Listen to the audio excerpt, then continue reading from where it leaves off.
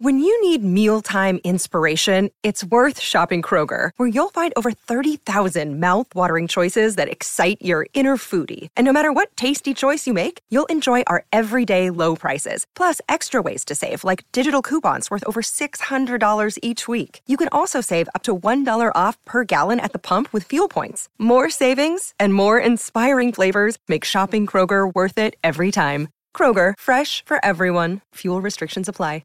Injured at work in a motor vehicle accident or had a fall in a public space? Speak to Your Claim Lawyers, a no-win, no-fee personal injury claims law firm that specialises in maximising compensation claims for injured people. Call 1-800-YOUR-CLAIM or yourclaimlawyers.com.au. Thorpe is coming in, gold and a world record. Ian Thorpe, the birth of a legend. 458 is the total, out of which Bradman has made 309 not out. It's a world's record.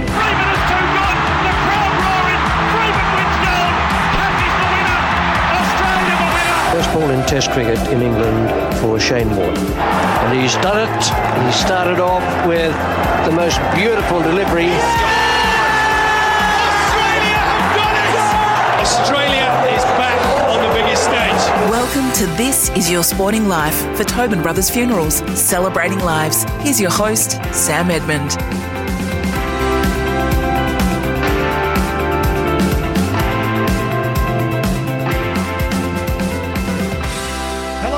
And welcome to the show. As always, we're here for our friends at Tobin Brothers Funerals, celebrating lives. Today, we're joined by the first woman to compete at 5 Olympic Games. Natalie Cook is a beach volleyball legend who won gold and bronze at Olympic level in a glorious career that started indoors before switching to the sand. Cook is a member of the Order of Australia and has a place in the Sport Australia Hall of Fame. She's an author, a mum, an award-winning wellness coach and a motivational speaker who runs her own business. To be honest, there's not much she can't do. Nat, hello, welcome and thanks for joining us. Great to be on the show. Thanks for having me. Now, we're speaking to you only 5.5 weeks out from the Olympic Games, Tokyo 2021. Do the memories come flooding back for you at times like these? Absolutely. I literally am feeling every emotion, every piece of anxiety and doubt and fear and confidence that goes with it at this time, and especially watching the beach volleyballers. I clearly have a bit to do with them. I'm just trying to give them a little bit of compassion, a bit of nurturing, because this is the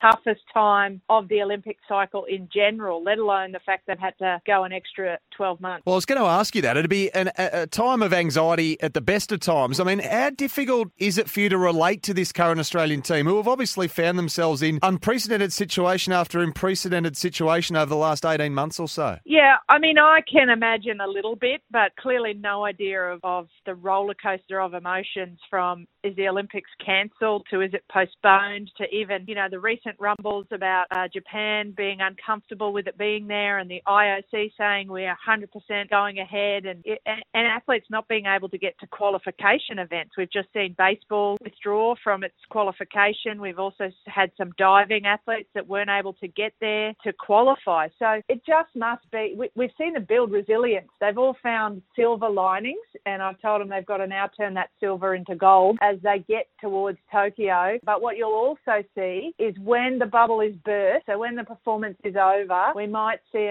a range of emotions that we've never really seen come publicly before. And look, it's impossible not to have enormous empathy for this group who have been put through the absolute ringer in the build-up to these games. I mean, they're underfunded, we know that. They have limited financial security, as we say, at the best of times in any normal year. Do you have a grasp of how much this has been compounded by COVID-19? Yeah, the Australian Sports Foundation did a great survey at the start of this year to really see the impacts of COVID on the athletes. But what it really uncovered was something I personally have known about for a long time, and often people don't want to address it because the solution seems too difficult. But our athletes are underfunded, our Olympic athletes and our Paralympic athletes, relative to pro sport. So that's part of the perception in the community, is that when you say athletes, they're all like a rugby league player or an AFL player, and they're completely looked after. For our Olympic athletes, there's no financial security, there's no superannuation, there's no sick pay, they're that grant money is assessed every 6 months, and the survey found that 60% of our athletes are living on about $23,000 a year with work money included in that. Minimum wage is $39,000. So if we're going to be successful in 2032 with the opportunity of a home Olympic, something has to be done. And you touched on this just before. I wouldn't mind asking you to enlighten us on it, Nat. Obviously, the physical side of things and peaking is something the athletes are well versed in, but the mental side of it, even just to get to the start line here in Japan with everything going on, you fear that out the other side of the Olympic Games that might manifest itself in unprecedented ways? The AIS, the Australian Olympic Committee, all hands on deck, especially for the quarantine. So our athletes have to come back into quarantine for 2 weeks, and whether they're sitting in that hotel room by themselves with a medal around their neck or not, it's going to be very, very challenging for them all. So there's programs put in place around during quarantine, but also as they come out of that, how they really come to terms with this 5-year cycle. What are they going to do? Paris's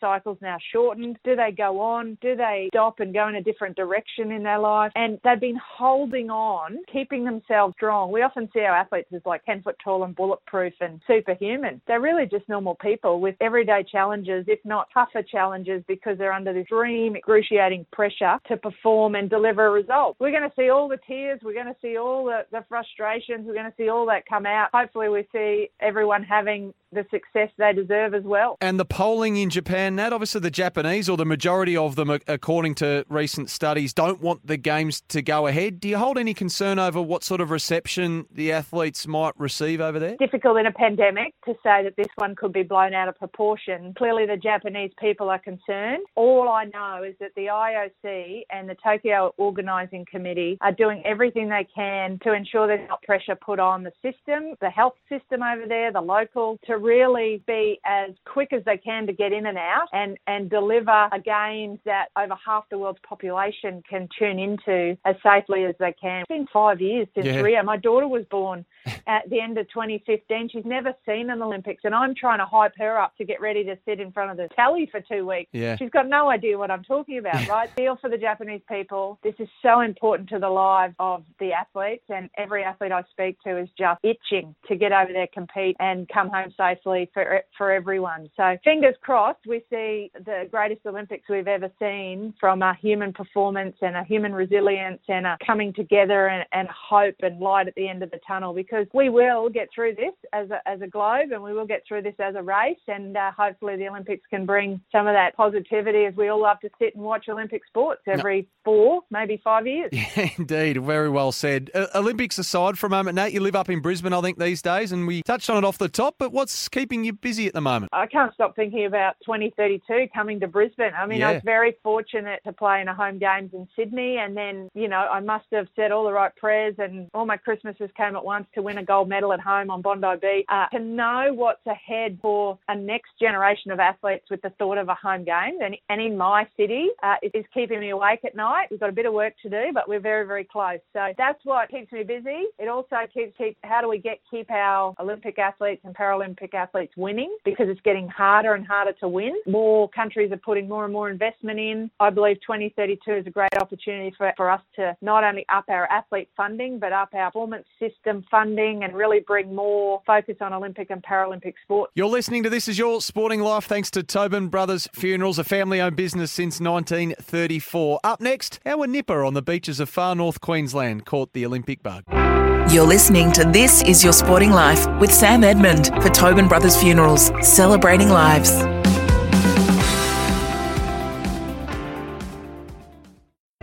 Welcome back to This Is Your Sporting Life for Tobin Brothers Funerals, celebrating lives.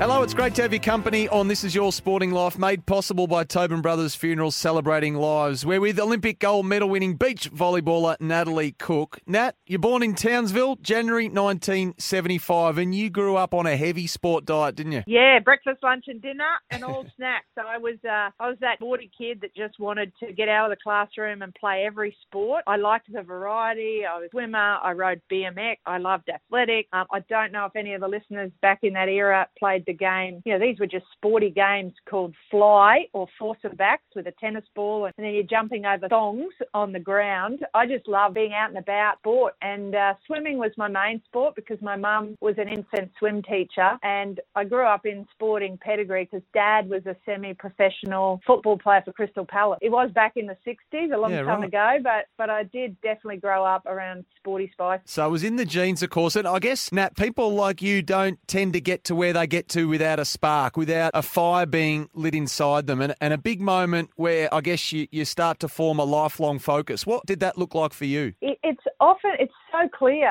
and it's often one small thing. So I still remember the day sitting in front of the TV in Townsville watching the 1982 Commonwealth Games in Brisbane. Yeah. I was 8 years old, right? And I sat there and watched Lisa Curry win the 100 metres freestyle, and she put a tracksuit on, she got a gold medal around her neck, she was crying, singing Advanced Australia Fair. And at 8, I said, I want to do that. And I was swimming. I was a little swimmer at the time. Of course, history has that I changed sports, but so when we talk about Tokyo, the kids that are going to be watching the TV and watching all the range of sports, there's going to be a whole generation there that gets sparked for the 32 Olympics, and that's what is so exciting. Take us back to the moment where volleyball and how volleyball actually entered your life for the first time, Nat. Well, we moved from Townsville to Brisbane. Dad got a transfer in his job, and I had to find a new swimming pool. Ironically, I landed in a pool in Corinda with Kieran Perkins and his coach, John Carew. Right. At the time, and I went to Corinda High. I really didn't like the new environment of pool to school, school to pool, pool to bed, bed to pool, right? It was literally this treadmill. I didn't like the black line. I started to smell like chlorine at school. No one would sit next to me because I smelled like chlorine. So I thought I really got to change sport, and I went on a quest. I played, like, my PE teacher loved me because I participated in the school swimming carnival, the school track and field carnival, like from shot put to javelin to hurdles to the walk to the 3K. I did everything, and netball, basketball, tennis. I rode a skateboard. I did martial arts. And at one point I remember my mum saying, I went to her and I said, Mum, I want to play water polo. And I remember her going, no, for the first time. She's like, you're not playing water polo. You're playing enough sport. So water polo was probably the only sport I didn't get a good crack at. And from there, at school, at Corinda High School, there was a notice on a notice board that said volleyball trip to Canada and America. And my little eyes lit up, and I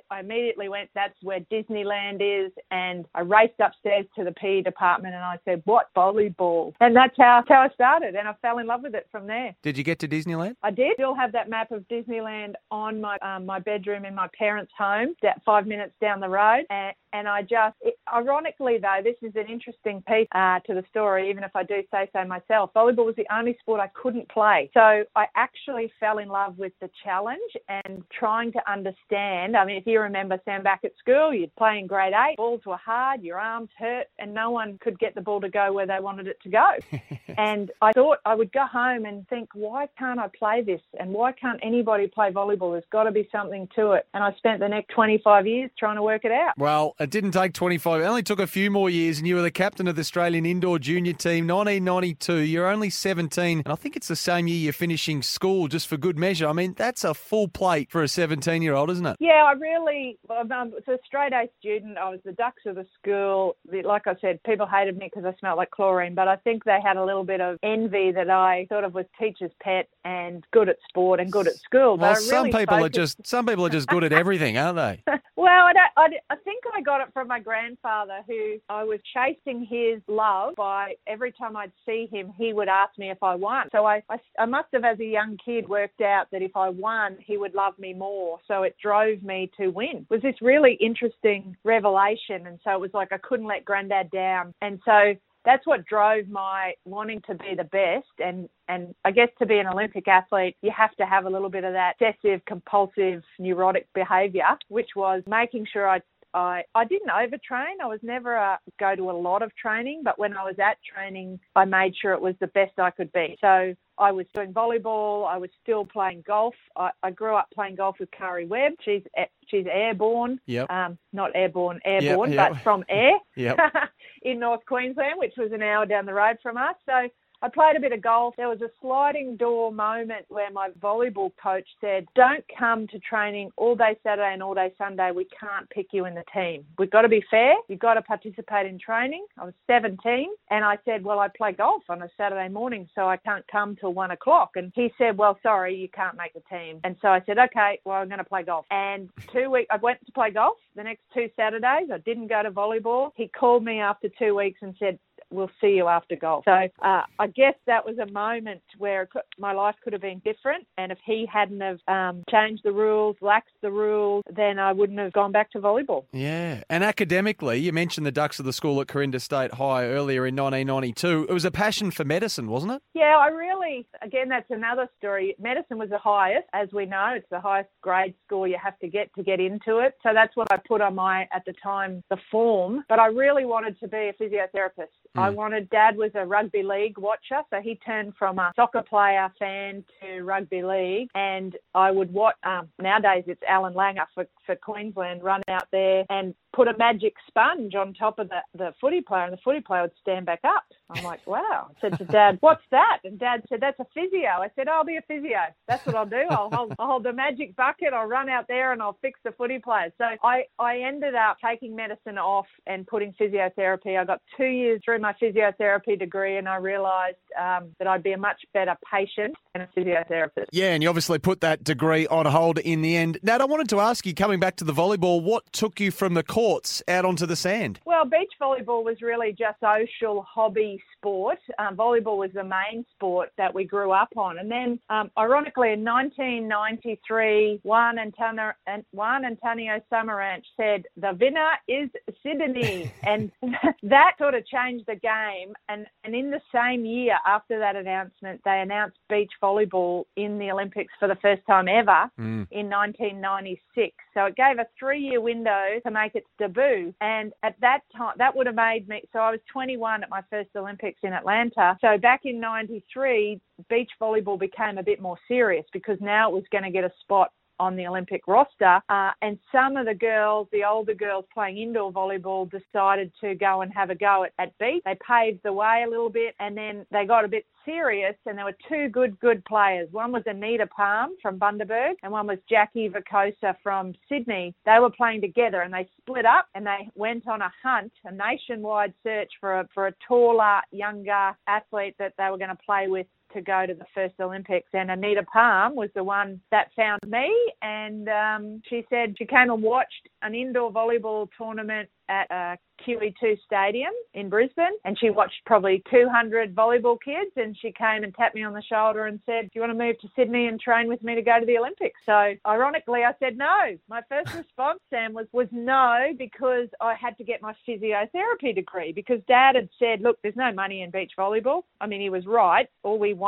you could win was a water bottle and a hat back then. He said, you've got to get your physio degree so that when you get injured or you don't win or all of these reasons, he said, you've got a career. So I said, look, I'm still young. I'm only, at that time, I was 17. And I said, I'm still young. I'll go to the next one. So, go and find someone else. And I sort of 2 or 3 weeks later, I rolled out of bed one morning and kicked myself and said, this is the dream. This is what I saw Lisa Curry do on TV. I can do this. And I called her back and said, is there still a spot? Which, ironically, there's only 2 of you, right? So she could have filled that spot and she could have said to me again, sorry, I found someone else. And she said, no, I haven't filled it. I still want to play with you. Can you move to Sydney in 2 weeks? And I did. Lovely. Not a bad Juan Antonio impersonation either, I might add.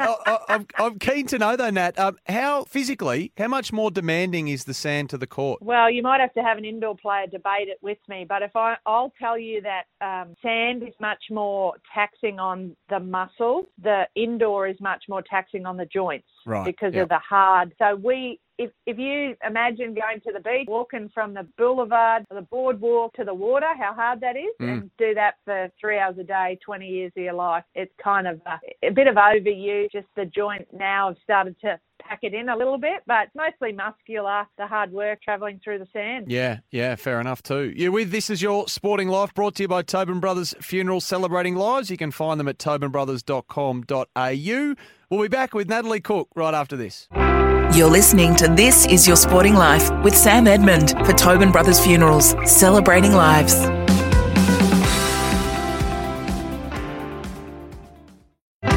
Welcome back to This Is Your Sporting Life for Tobin Brothers Funerals, celebrating lives. Hello, we hope you're enjoying this week's edition of This Is Your Sporting Life. We're chatting with five-time Olympian and Sydney 2000 gold medalist Natalie Cook. Nat, when and how did you meet Kerry Pothast? Yeah, that was amazing. So you heard Anita Palm and I started the journey together. I moved to Sydney. I trained with Anita. And then sort of one of those things where two of you together all the time, some things just didn't go right. I was a lot younger. She had a different life, was married, and we just didn't quite hit it off. So the chemistry is so important for beach volleyballers. And Kerry Pothast was playing with somebody else. Her name was Annette, and we would play against each other all the time. So when I split up with Anita, we were the number one team at the time. I went to Kerry and I did what Anita did to me. I tapped her on the shoulder and said, "Kerry, you want to play?" And so this is all, just at the beach, you're watching the waves, you're in your bikini, you got your towel wrapped around your waist, and that's how it started. And it took her a while to make the decision. Traditionally, you played with a taller player and a shorter player, and Kerry and I were the first combination in the world where we were both tall, and we decided that was going to be our secret sauce game plan, because otherwise what happens is the little player at the back is at the back and the big player is at the front doing what we call the blocking. So if I was the one serving as a tall player, I would have to run 9 metres through the sand to get to the net before I jumped. I thought, Kerry, you're there. Why don't you just jump and I'll just stay back here? So we really revolutionised the game on a few instances, and that was one of them. So we had a great chemistry. Sometimes we didn't get along, it's just like any kind of relationship. We would fight about things, but overall, an amazing combination and the best sort of 8 years of my volleyball career. Yeah, because you mentioned age gaps, and Kerry was 10 years your senior, I think, or is 10 years? Yeah, 10 years. Yeah. Yeah, I'm not catching her either. No. She hates that. Indeed. 10 years, which is why ultimately she retired and we split up because she wanted to get on with life and have a family. Ironically, when she did stop, life changed for her and she ended up coming back. So I did get another tap on the shoulder saying, "Hey, I want to make a comeback. Do you want to play with me again?" And I said, it was one of those tough decisions. I said, "No, I think I should stay with the young one I've got now because we could go to a few more Olympics." And that was probably, I don't know, it's one of those, if I could regret anything, it would be regretting not playing with Kerry again to defend our gold medal. But I still had a wonderful time with Nicole, and we came fourth in Athens. We were very close. An injury kept us out of the medals, but that's life, and you can't get it right all the time. Just rewinding a fraction, obviously you go to Atlanta 96 with Kerry, as we say, and then that same year you took, I think, silver at the World Champs, and you were first in a World Tour event in Japan, and all did seem well, but then you did split up for a time before coming together again for Sydney 2000. I mean, why did you split up at that point in time? Yeah, well, I was probably all nice and politically correct when I said we got along well. There was a moment there where we didn't. And when you come off a bronze medal and you sit down and you do your business plan and your performance plan and you think, well, of course, if you come third, next time you want to come first. And ironically, people say, "Oh, it's 2 steps up the podium." I said, actually, it's 1 because the podium, the number 1 spot is in the middle. So you only got to get up 1 spot. and so all of these tiny little twists on everything make it fun and engaging. And so Kerry and I were going to go and win everything. And of course, it didn't happen. 1997, I had a quad injury. And when you're injured as a beach volleyball player, your partner sits out too. So you don't often put a reserve in, or back then, now they would replace the partner for a period of time. But back then there weren't enough travelling. People didn't have enough money to just come and play for 2 weeks. So Kerry would have to sit out with me. So she sat out for half a season. We didn't win. We were struggling a little bit. And so she said, "Look, I think it's better if I go and play with someone else." I said, "Okay, good luck to you." So she did. She went and played with someone else. She was very successful. But it's like anything, Sam, when you don't know what you've got until you leave. And how did you repair it though? How did you get back together before Sydney? Well, it a bit of fate. My partner, the new partner I had, got injured, and Kerry's partner was carrying a little bit of an injury. And so I got a phone call. I was sitting in South Africa doing an exhibition. She was in America, and I get a And back then we didn't have Zoom or FaceTime or any of this cool stuff. It was a legitimate landline on one of those things called a telephone on the wall. A dog and bone. Yeah, dog and bone. And she said, "Oh, it's Kerry." I said, "Oh." I said, "How'd you find me?" She said, "Oh, I tracked you down." And she said, "Do you want to play with me again?" And I almost dropped the phone because sitting next to me is the player I'm playing with. Oh. And so you got to take a bit of that offline. And in the end, I sort of said no. And then we saw each other in France a week later and our partners got a little bit injured. I said, right, it's fate. Let's go back together. And once we got back together, we were so focused on the purpose, which was winning. We were so committed to doing what it took to win, even if our relationship needed work. And we had to stop blaming each other. We had to back each other in. We had to support each other. We had to have compassion and empathy and all of those things that are quite challenging when you're with each other 24 hours a day, right? So it became a big personal development growing for us both and really, really powerful. And ultimately, that's why we won. We were the team that had been through the most and stuck together. Our biggest opposition, the US, had so many players that they could choose from that they would often swap and change every other week, whereas Kerry and I had to go through it together. And we had to come out the other side. And I think going through some of those hard times makes your performance even better. I'm fascinated by this point of your career and Kerry's as well. You've reunited and then the path, the build-up to Sydney 2000. So you hired a full-time coach. It is said that you hired a success coach too. I mean, how do you get one of these? This is amazing. But his story, is it correct, Ashley, that the man that you entrusted with, I guess, getting you mentally prepared? Yeah, he was the one. It was after Atlanta. I mean, these are the stories you don't hear behind the scenes. You just see that moment of us with a medal and the understanding of the capitulation of a semi-final. So a day before we win the bronze medal, we lost a game 15-3 to a Brazilian pair that we would end up playing again 4 years later in different combinations. And it was a mental implosion. It was nothing to do with physical volleyball skill. It was a fear, doubt, anxiety. But I was the only one that knew that, right? And I had to be honest with myself, and I came off the court and I said, look, that was nothing to do with physical capability. I got afraid. I got scared. I started to think about what if we lost, all the negative things. And I went on the search to kind of fix that. Not that the right word's fix, but to find a way to bolster my mental resilience. And I went to every course and every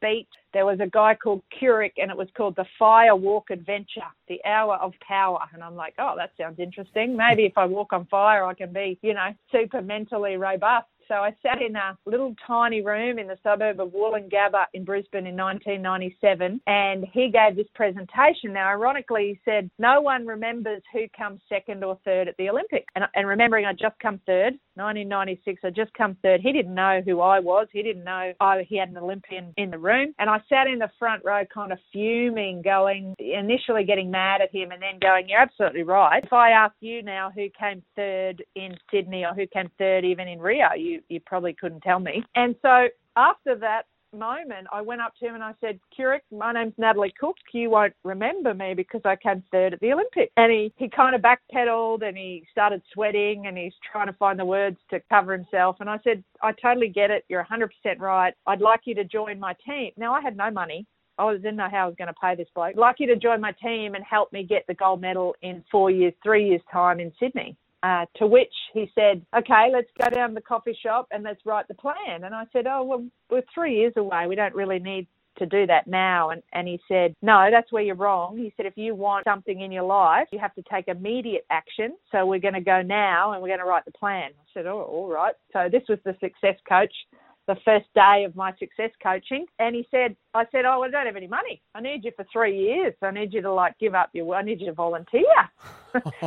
Try telling an American that he needs to volunteer for a beach volleyball team. So we came up with some understanding. He basically said, I'm prepared to do it for you for nothing. If you don't do what I say, then I'm going to fine you $5,000 every time, which because I was a straight A student and a teacher's pet and I was really good at doing what I was told, I'm like, happy days. That's easy. I'm really good at being told what to do. and I'm really good at doing what I'm told. So he was with me for sort of 4 years and was a huge part of the success of the Sydney Games. Fire walking, glass walking, parachuting, blindfolded rock climbing, affirmations, visualizations, breathing, all of those things. It was part of the journey that made it so great. I can't believe he convinced you to go fire walking and walk over broken glass. And the walking on the hot coals, Nate, you did it together, you and Kerry. Almost like, I guess the idea is on the sand, you had to be there for each other, and here you were there for each other over the hot coals. Yeah, and I'd taken up that journey when Kerry was playing with someone else. So Kerry was kind of watching me go through this. I'd do my fire walking by myself first, and then when we got back together, she sort of said, look, I've been watching you and you've grown up a bit, so, I guess you're good enough now to come back to me. That was kind of how I read it. It's probably not what she said, but when she came back, I said, fine, you just got to fire walk with me. And she's like, no, that was okay for you. I don't need to do this. And then I said, well, you've got to have Keurig. Keurig then stepped in and said, not only, Kerry, are you going to fire walk, but you're going to do it together at the same time because, like you said, you're dependent on each other. And if one goes, both of you have to go. So He literally had 2 lanes of fire coals. Well, they're burning hot coals. They're not like fire flames. But if you put a piece of steak on it, you cook your steak and you cook your egg. And he had Kerry in one line and me in the other line. And he stood at the back and he said, I'm going to say go. And when I say go, you lock hands and you go. You can't hesitate. And that's really what it's about. Once the whistle blows, once that moment of momentum or you've got the opportunity to take the gold medal, because those opportunities can be taken from you as easily as they appear. He said, once I say go, you lock hands and you go. And so you had no opportunity to say, I'm not ready or not yet, or can I have a breather, or it was just go. So that moment together was so any time we then high-fived or low-fived, it was like locking hands to go. And I guess, Nat, this is about achieving the impossible, isn't it? I guess breaking down barriers, which on the sand for you and Kerry was the Brazilians, wasn't it? And on Bondi Beach at the Sydney Games, you probably did what you thought for a time was impossible, and you beat the number 1 ranked side in the world to the gold medal. Yeah, ultimately, that's how Keurig explained the fire walk. He said, you stand in front of it and you think, this is impossible, I'm going to burn my feet. And you do it anyway because you've got this compulsion and you pulled through with energy and you get to the other side and you turn around and you think, I thought that was impossible and it really wasn't. So what else in my life, enter Brazilian team, do I think is impossible that really isn't? So it really broke down the perceptions that this Brazilian team was almighty and all-powerful and unbeatable, which when you go back to the stats, before we went into Sydney, we'd played them 17 times and only beaten them once. Wow. And that's what we were trying. You can't overcome that by playing them again and losing again. It's like playing, Djokovic and you never win 15 times and you go out 16 times. It's like, what's going to be different, right? It's not about tennis. There is something more, and it wasn't about volleyball. It was about building this internal belief and confidence and power that is very difficult to articulate. And it's very difficult to articulate what it's like to stand on top of a podium. And the clarity in that is only there when you kind of go through it yourself.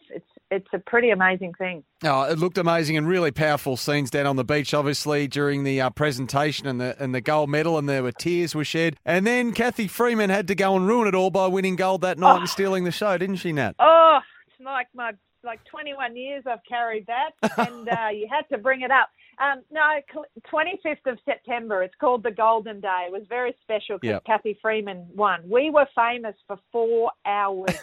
Right, and I'll take every single minute of those 4 hours. But it was something very special to give Cathy the credit of winning the 100th gold medal for Australia. Now, if Kerry and I hadn't won 99, she would have Cathy Freeman 99th gold medal. It just would not have sounded good, Sam. So she thanks me every day, I'm sure, in all of her speeches. But Cathy, you're welcome. In case you're listening, you are welcome. And I actually had a ticket. I had 2 tickets that I'd bought in the ballot. So the other thing, as Olympians, we have to buy our ticket. You do have the capacity to maybe get some leftovers if you stand in line in the village to get some leftover tickets. But to get a ticket to a blue ribbon event event like that would have been very difficult. So I bought them, not knowing that we would be on the same day. And I ended up giving them to two randoms at a bus stop. Oh, wow. Saying, anyone from Bondi? I said, you got to get from Bondi to Homebush. But I got 2 tickets to Kathy Freeman. Knock yourselves out. So I don't know who got them. I hope they had a good time. We were too busy celebrating at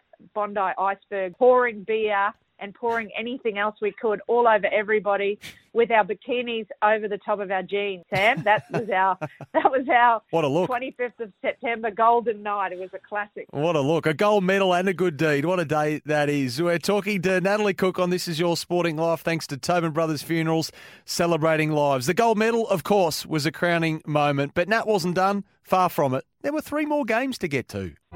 You're listening to This Is Your Sporting Life with Sam Edmund for Tobin Brothers Funerals, celebrating lives.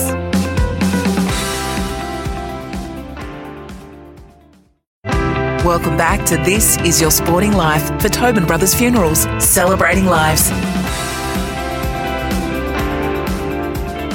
Hello, it's been great to have your company here on This Is Your Sporting Life, thanks to Tobin Brothers Funerals, a family-owned business since 1934, and Natalie Cook is our guest today. Nat, Kerry, she retired shortly after the 2000 Olympics. Did you know it was coming? I did. I knew that she was ready for a next phase in her life, and you often hear athletes say, I want to retire when they're on top. You know, it's pretty hard to top that experience. So she retired and I went on to find a new partner, Nicole Sanderson. But ironically, like I said, she came back. So she wanted to go. She had a little bit missing. She had a little, tickle in the soul that she wanted to play again in Athens. And so she came back. She asked me to play. I thought about it quite deeply and then decided to stay with Nicole Sanderson. And she went on to qualify in the second spot in the Olympics. And ironically, history will show we played each other and we knocked her out. So she doesn't like that too much, but I try not to rub it in. We knocked her out. One day we woke up for the quarterfinals. We were staying in the same apartment. We had our own rooms. And underneath the door, we woke up in the morning and underneath the door was a slip of paper that our coach had put in to tell us who we were playing and what time, because we didn't know the night before. And it read Kerry Potthast and Summer Lockowitz, who Summer Lockowitz is a Townsville girl and played beach volleyball because of Kerry and I. So that legacy is amazing. But so we had to play Kerry and Summer in the quarterfinals, and Nick and I won that to progress on. And you did progress on. You made the semi-final rounds, but you ultimately fell out of medal contention in the end in Athens. Tell us about the shoulder injury, Nat, and the part that it played in this Olympic Games for you. Yeah, it was a real case of trying to understand the body and what the body could do. I had a physio say to me, and ironically I wanted to be a physio, remember, so I've got a physio now consulting me on my Olympic Games future, and she said to me, it's like you've got a jar of M&Ms, and every time you spike or swing your arm at the ball, you take out an M&M. And she looked at me and said, and we don't know how many M&Ms are in the jar. Right. And so it was a case of, we don't know how many swings you've got left. We don't know when that thing's going to snap off. We can give you painkillers. We can treat it. We can loosen the muscles, but we don't know. So the question then becomes is, do you protect it and not swing and wait until you need it, but then you're not prepared because you need to have that preparation going into the game. So it became I got all the way through to the semi-final. And in hindsight, I probably held back too much in the semi-final, saving myself in case we got into the final. And we lost to Brazil, and we were in the bronze medal, and I gave it everything I had. And halfway through the first set, the tendon came off the bone. I ran out of M&M, Sam. So yeah.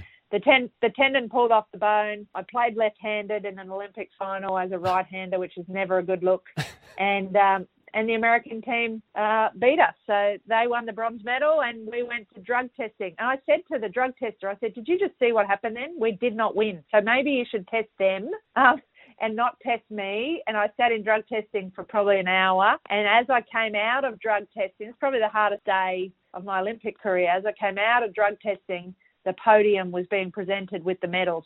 So I had to watch, stand there respectfully, clap for my opponents, which I did, and then go and cry in a heap in the corner for about 2 days. And yet, the old saying, what is it? You're a long time retired. You somehow get yourself up for Beijing 2008. I mean, I can't get my head around this. So, and then you go back for more at London 2012 at the age of 37. I mean, no regrets, I'd imagine, because, I mean, do you sit here now and just know that you squeezed the lemon dry? I absolutely. Not only do I squeeze it dry, I put it in the dehydrator, I framed it, I pressed it, I got all the way. I probably did stay a bit long and outstayed my welcome. Yep. Or when you get kicked out of home, I stayed too long. Nicole ended up having surgery as well. We had a year off, 2005, and I ended up coming back and she needed another operation. So I had to move on. I found Tamsin. She was Barnett at the time. She then got married before the London Olympics and became Inchley. So it was the same person, Tamsin, but I played my last two with her and she was like the perfect beach volleyball specimen. I thought, she can carry me if I get, too tired or too old. She was a thoroughbred. She was tall and strong and a workhorse. And we went to Beijing. We had a Brazilian coach and he was amazing. I'd had a change from my coach, Steve Anderson, that I was with for the first Olympics. And it was a great experience, but we finished fifth. We lost to a Brazilian team. Seems to be the story of my life. Brazil or America were the big opponents. But we lost to Brazil, and the girl that beat me, her name was Renata, and in Brazil they pronounce it Hanata. She said, after we won, within 10 minutes, she came over to me and she said, I just need to thank you because I loved your book. Oh, wow. Because I'd written a book and she'd read my book. And I think it was kind of a glint in her eye that said, your book just taught me how to beat you. So that was a little bit like, maybe I shouldn't have written that book. But she was great. They went on to finish fourth. We'd finished fifth. And I said to Tamsin, I need a year off to determine whether I'm going to go again. And she said, that's fine. I need a year off because I'm pregnant. I said, okay, this is great. So we both had a year off. She had a baby. I sat in the 2010 opening ceremony of the Vancouver Winter Olympics as a spectator, watching the Australian athletes march out, and tears came down my face, and I said, I got one more in me. I'm a long time retired. All those things you talked about. I can do this one more time for that moment. And I called her and said, let's go again. So we spent a couple of years training together after she had a baby. It was very challenging and a new way of qualifying for the Olympics for me. It was a new generation coming, a new era. But I was very proud of qualifying for my fifth Olympic Games. Oh, I love it. And look, while you probably would have wanted more at the back end, and who wouldn't, I mean, I love the fact that you just left it all out there. And going back to the hot coals and the firewalking, I think you quoted a man by the name of Frederick Wilcox, who famously said, progress always involves risk, and you were always prepared to risk it for the biscuit, as the kids say these days. I was, and I'm very familiar with a biscuit because that's what Bluey says. Oh, biscuits, or Dad says in Bluey. So with a 5-year-old daughter now, my next chapter of my life, her and I have very much big Bluey conversations, and Bluey actually plays a game called Keepy Uppy, which is really volleyball. So for all those kids, I've got to thank Bluey because he's just creating a new generation of volleyball players with balloon volleyball. So it absolutely was the highlight of my life. Clearly, when people say, what's your greatest moment, it was standing on top of an Olympic podium at home with friends and family around and being on the back of a stamp or on the front of a stamp, having people lick the back of your head, making Kathy Freeman famous, and going to 5 Olympic Games. It was in my blood. I absolutely was bitten by the green and gold malaria mosquito, and I just love everything the Olympics stands for, and I hope this next generation of kids with a 2032 Olympic potential just thrive on it and get excited by watching Tokyo. It'll just be the greatest thing. Oh, Natalie Cook, what a life you've lived. It's been a journey. I mean, it's been a journey of self-discovery. And while the tangible things like gold medals and Olympic Games are great, I guess the intangibles have proven just as powerful along the way. Well done on all you achieved and all you continue to achieve. And thanks for joining us. Thanks for having me, Sam. One more thing. Aussie, Aussie, Aussie. Oi, oi, oi. And thank you for joining us also. You've been listening to This Is Your Sporting Life for Tobin Brothers Funerals Celebrating Lives. Jump online to find them at tobinbrothers.com.au. And we'll catch you the next time we celebrate the life of another sporting icon. It's Tyre Power's Big Footy Final Sale. To kick things off, you can get the power to buy 3 and get 1 free on selected Toyo passenger car and SUV tyres. Tyre Power's Big Footy Final Sale can't last. Visit tyrepower.com.au now.